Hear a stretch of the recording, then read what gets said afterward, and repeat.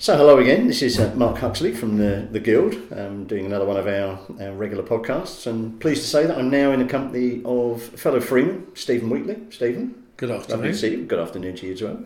So I just thought it'd be nice, as we've done the other ones, just to explore your life away from the Guild and then just have a bit of a chat about what we all get up to at the Guild and why it is we love the place quite so much as we do. So probably a good place to start and let you tell your story rather than me do it. Just tell for those that may not know you, kind of who you are, what you do, and how you spent your life so far, your very long life so far. Well, thanks for that, Mark. Yeah, there is quite a lot of it, I'm afraid, for the audience. Not in any particular order of importance, but I'm married to Barbara. Have been for quite a long time. We met something like 42 years ago. And we have 3 wonderful children and 2 grandchildren, and that takes up quite a lot of our time. From a work point of view, I've spent most of my life in business development of one form or another. We can maybe talk about that more if that's of interest. And I got to a point where one of the companies I was involved in got acquired by a very well-known organisation, and I was not required on voyage, I think is the polite way of saying it. So having left with a little bit of money, myself and some of my ex-colleagues got together and started another business, and that, if you like, was the sort of start of my purely entrepreneurial journey. Yeah. So there's a quick gallop through the sort of business history. Outside of work and outside of my family, because they're both very time consuming and very rewarding, I also spend a great deal of time pursuing various hobbies. Our house does look like a sports shop. Various hobbies over the years, but the ones which I've sort of stuck with, I'm a very keen cyclist and sailor, and will go anywhere to pull on a rope or jump around on a boat. And I have also been a volunteer on a lifeboat for the last 14 years on the River Thames. Okay, well, we'll come back to the lifeboat in a little more detail in a minute, but I think you missed one hobby out which is quite Guild important, that you ski as well. And our captain, and up until this year, the entire team of the Guild of Entrepreneurs livery skiing team. And of course, the Guild of Entrepreneurs downhill giant slalom record holder. All comers. Yes, absolutely. On the basis I was the only person who has entered and has completed the course. Yes, so thank you for reminding me that. I didn't. We're recording this in October, and I haven't really got my head around the fact that the ski season is quite close around the corner. Yeah, it will be about 2 months' time. 2.5 months' time, second or third week in January, when the Guild of Entrepreneurs fields a real team in the interlivery skiing competition, which takes place annually in Morzine. It's a tremendous event, actually. I don't know how it started, but hats off to the ironmongers who I think organise it.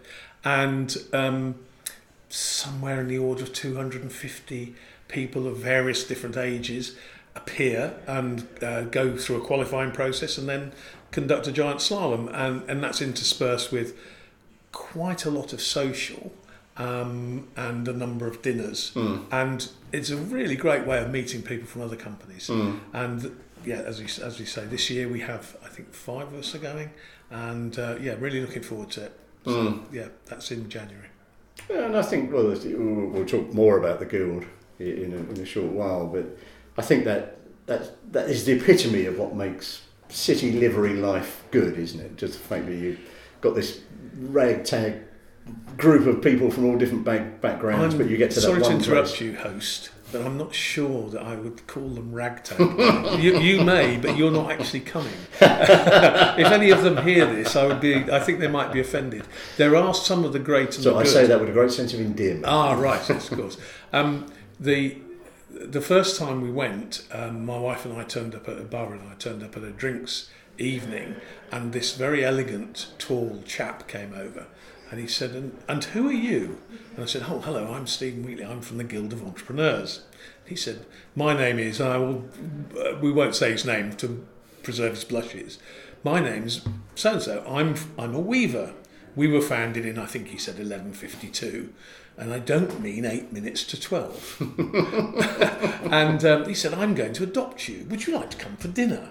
And so this complete happenstance, met very casually, very informally at a dinner, resulted in Barbara and I being escorted back to this magnificent chalet and wined and dined luxuriously. I think he was perhaps trying to sabotage my race by over-plying me with red wine.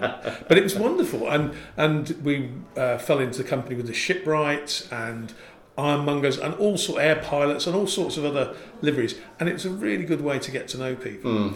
And I think, if I might just try and link in with something else, it's part of the inspiration that you and I have discussed about trying to get an interlivery cycling event together. Now, I don't know that we get 250 people to do an event, but everything had to start somewhere. I don't suppose there were 250 skiers on day one. So I think if we're able to next year, as we hope, to have a trial interlivery skiing interlivery cycling event. I think it's September, was that muted? Sometime in September. That could be the start of something, and I know from feelers that we've put out that there are 4 or 5 companies who'd like people to join such an event. And anyone listening to this, just get in touch with the Guild, with either the pair of us or the clerk or whatever, and just express interest, because it's definitely something we would love to be able to put on. Yes, it'd be nice, because it'd be nice to be, being one of the newer organisations within the city livery. We do seem to be punching above our weight. This is not me saying this. This is other people saying, again, I go back to interlivery skiing or people you meet at other dinners. My brother, for example, is a member of the Worshipful Company of Scientific Instrument Makers, and I went to a dinner there and sat next to one of their past masters, and he said, I've heard all about you. Now, I'm not entirely sure how this has happened, but we're building a reputation, and for that, I think it's quite remarkable in such a short period of time. And doing things like having an interlivery cycling competition and joining other interlivery events, I think is an excellent way of promoting our existence. Yeah. No, I agree. Well, before we quick tangent back to your life away from the Guild, just to cover off your life as an entrepreneur. So you said about your journey into your own businesses. So many of the audience won't remember this, but there was a date that I've written in a book that was 1990, and it was it's a very long time ago. And the company I was a marketing director of was acquired by one of our biggest competitors, and it became very clear after a short period of time they wanted to behead the organisation that they'd acquired. It's quite common, and I don't bear them any ill will, because what happened next was actually quite exciting, and paid for my kids to go to a very good school.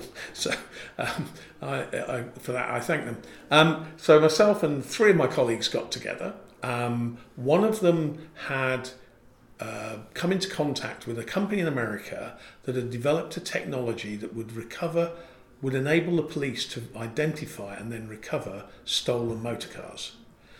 And it had been featured on Tomorrow's World. Now, I don't know whether you know this, but there used to be a group of companies that were cursed by the fact they'd been featured on Tomorrow's World. So they'd all get very, very excited that they'd been featured on Tomorrow's World, and then the company either wouldn't get funding, the technology wouldn't do what they said it would do. So we were a little cynical. But we went to the States and we secured the license for this technology on an option. So we didn't pay them any money, but we said, can we go and explore it? Anyway, long story short, after about 18 months, we raised £8.5 million. We managed to sign up all 52 of the UK police forces, as was then. This is before the amalgamations in Scotland. And they said, yes, we'll support it, and yes, we'll track the vehicles. It's quite remarkable, really. And then we started the process of marketing and sales, which is my area of interest, my area of opportunity.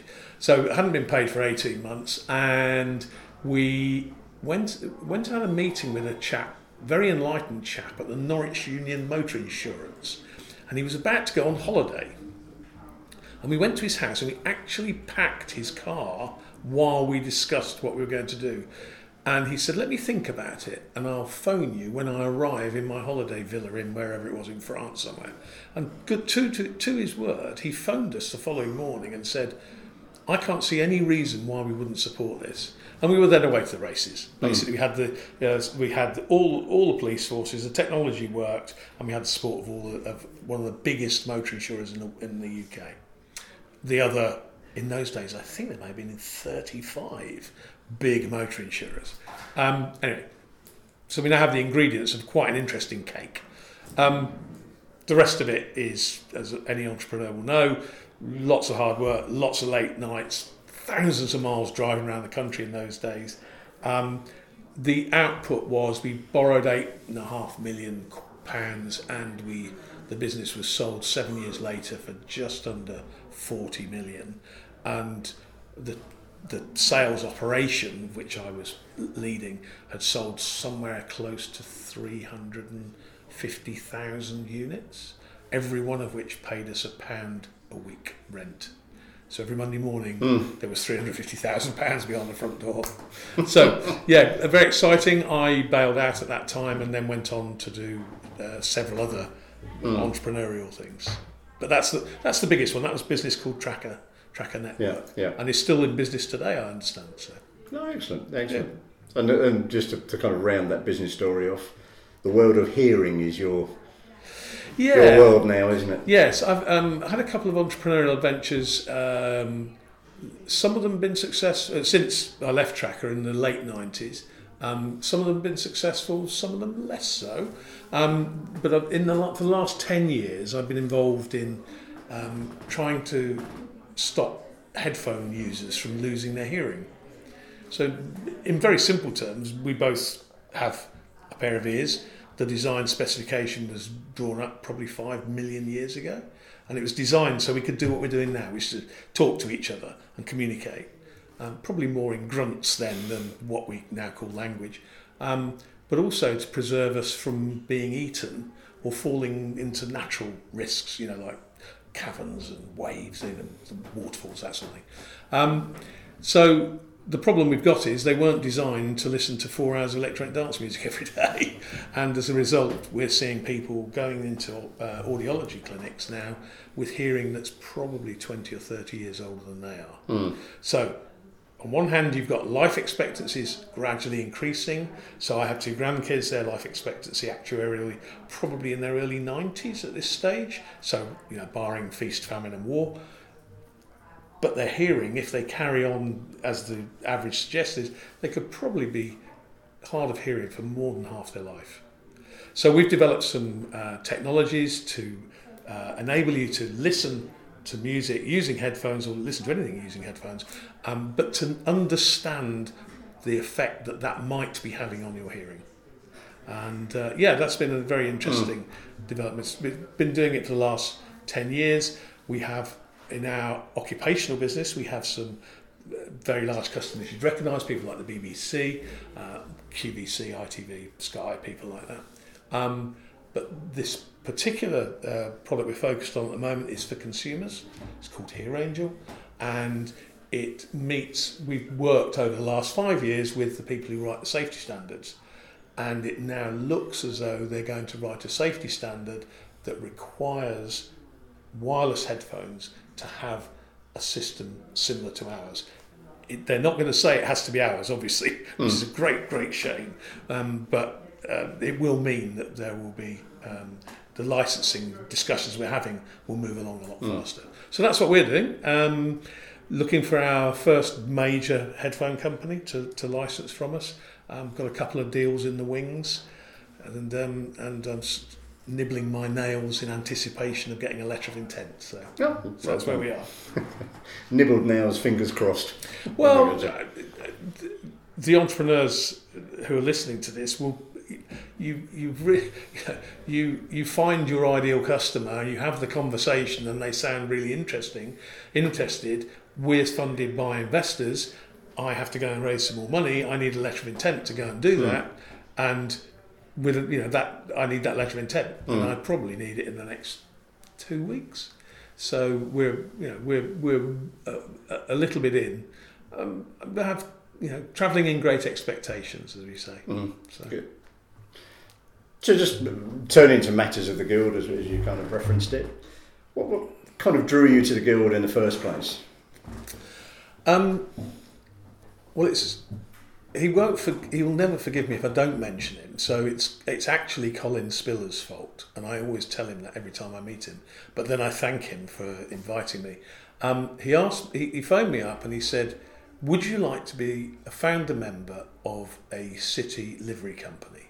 And I said, "What's that?" He said, "About £1,000." Now, apart from the humorous side of that, and I've known Colin for some years, and he's been very helpful to my business at various times. He then introduced me to a few other people, including our founding master, and on consideration, I liked the concept of spending time with other people who've had parallel journeys, or even very different journeys, but in an entrepreneurial sense, because I'm a bit of a sponge. I know I talk a lot, but underneath it, I'm actually listening and looking for ideas, and I'm never shy of stealing a good idea. So I like being around people that I can learn from, and hopefully who I can perhaps help in some way. I liked the ambitions of the Guild to promote entrepreneurship. I think our country's going through a very curious time at the moment. I don't want to get into how I personally feel about that, doesn't matter, but we are in a very curious time at the moment. But I can tell you with absolute certainty, the best way for, whatever the outcome is, the best way for this country to grow and to flourish is to encourage entrepreneurship. Because until somebody starts something, sells something, develops something, very little else happens. You can carry on bumbling along, getting 5% improvement every year. But if you can encourage entrepreneurs to start completely new businesses, then that's fantastic. Yeah. It's fantastic for the economy, it's fantastic for the government for taxation reasons, it's fantastic for the people because you get self-realisation. There's lots and lots of positives. And I really enjoy that part of the Guild's activities and enjoy it. And I hope I do my fair share of contributing to the outreach programme. Yeah. And I think a lot of this stuff hits just the rhythm of society as well, where the rise of the so-called millennial and that empowerment thing. Many more of them want to be self-employed. They want that chance. It feels like the Guild came along at a very good time. Look at the last two Lord Mayors. It's been very much about we want to make the city digital first, or I think this year's, I'll probably get it slightly wrong, is tomorrow's future today. I think yes. I think if is it the zeitgeist? The sort of underlying theme that everybody's talking about is entrepreneurship. I think that digitisation, not universally marvellous. There are downsides, but no time to get into that here. But what it does do is it reduces a lot of the barriers to entry. I think about, we're running a business at the moment which has a load of intellectual property, an enormous amount of know-how, completely subcontracted manufacturing, and I'm running most of it out of my bedroom, or out of a bedroom which is converted into an office in my house. And there's 4 of us, and we're engaged with some of the world's biggest corporations. I'm not sure you could have done that 30 years ago. They would have expected to come to your office. They don't anymore. They say, "What have you got that's of interest?" I don't care what you've spent your money on, whether you've spent it on a big office or not. So I think the barriers are relatively low. I think the challenge is for a lot of young entrepreneurs is to find mentors and people to get them through the early stages, because things go wrong when you're doing stuff that's never been done before. It goes wrong. It's not unsurprising it goes wrong, is it? And it's not easy, otherwise everybody'd do it. And I think that's one of the things the Guild can do, is to help people. And the mentee falls, you pick them up, you dust them down, and you say, "You're not the first person to have ever fallen. It doesn't matter how many times you fall, as long as you get up one more time than you fall, really." And try not to make that mistake again. You can make it once, maybe twice, but do it 3 times. That's a bit. So I think the zeitgeist is right. I think that the idea is right. And I thought, above all else, I find it really rewarding. The mentoring we did with the University of Westminster, for example, I found that absolutely fascinating. I was working with a woman who'd come from Syria. I've read about it, I'm aware of the geopolitics of it all, but she was one of those people that was traded when we took people from Turkey, and she came here and she then took a master's degree, and her commitment and enthusiasm was infectious, and we were able to help her and to get her to a point where her project works, and I found that fantastically rewarding. No, there you go. I hope she did. I should ask her. I'm sure she did. No, but I think generally, same as you, I love the outreach we're doing, the exposure it gives you to people. And I did the LBS summer school this year, and I'm now positively in touch with those that I mentored there, and one or two of them actually want to now build a business, and you've become that trusted friend. Yes. Whether you choose to gift that, make them pay for it or whatever doesn't important. It's just that you've left that mark on somebody, which I think is a very positive, experience. Yeah, that's a real privilege, isn't it? No, I think mentoring is a real privilege, to be asked to do it, and then to do it, and they keep coming back. I think that's whether or not you paid for it. I mean, yeah, it's nice to be financially rewarded, but it isn't the be all and end all, is it? No, and again, I think in a broaden it out slightly, I think it is that kind of wider fellowship that we gain in the guild, again, just being amongst each other, because again, we're all still on our own journeys and doing things. So, the thought that you can dip into this enormously broad pool of experience and life that sits in there. Yeah, I think that's right, and I don't have been. I'm just slightly surprised when I look at the guild and the activities that we do, and I look around. I'm aware because I look after LinkedIn profile. So we have 140 something members, and I'm very surprised that there's a sort of group that we don't get to see very often. And I think one, I'm probably missing them. I'd like to meet them. I made some very interesting contacts, friends, acquaintances through the guild. But there's a group of them. I never quite quantified it, but it'd be very nice to meet them and find out. Do I have anything that I can offer them that would be helpful? Do they want to get involved in these projects and maybe enthuse them in some way and getting involved a bit more? But I don't know. I don't know what the answer is to that. But. No, and I think it's like any members association. You only ever get out what you put in, and people's motivations are different. So whilst you respect people that probably are happy to have the badge of membership not be active, I live on your spectrum. I love the fact that whether it's informal drinks a month, or you go to the dinners, or even some of the outreach things that we do, and somebody pops up that you've not met before that lives in guild world, and you shake a hand and you make a friend, and you think, and it's just really interesting people. Yeah, I think that's right. I'm obviously empathetic. I mean, I'm quite lucky. I live 6 miles from central London, so it's really not a challenge.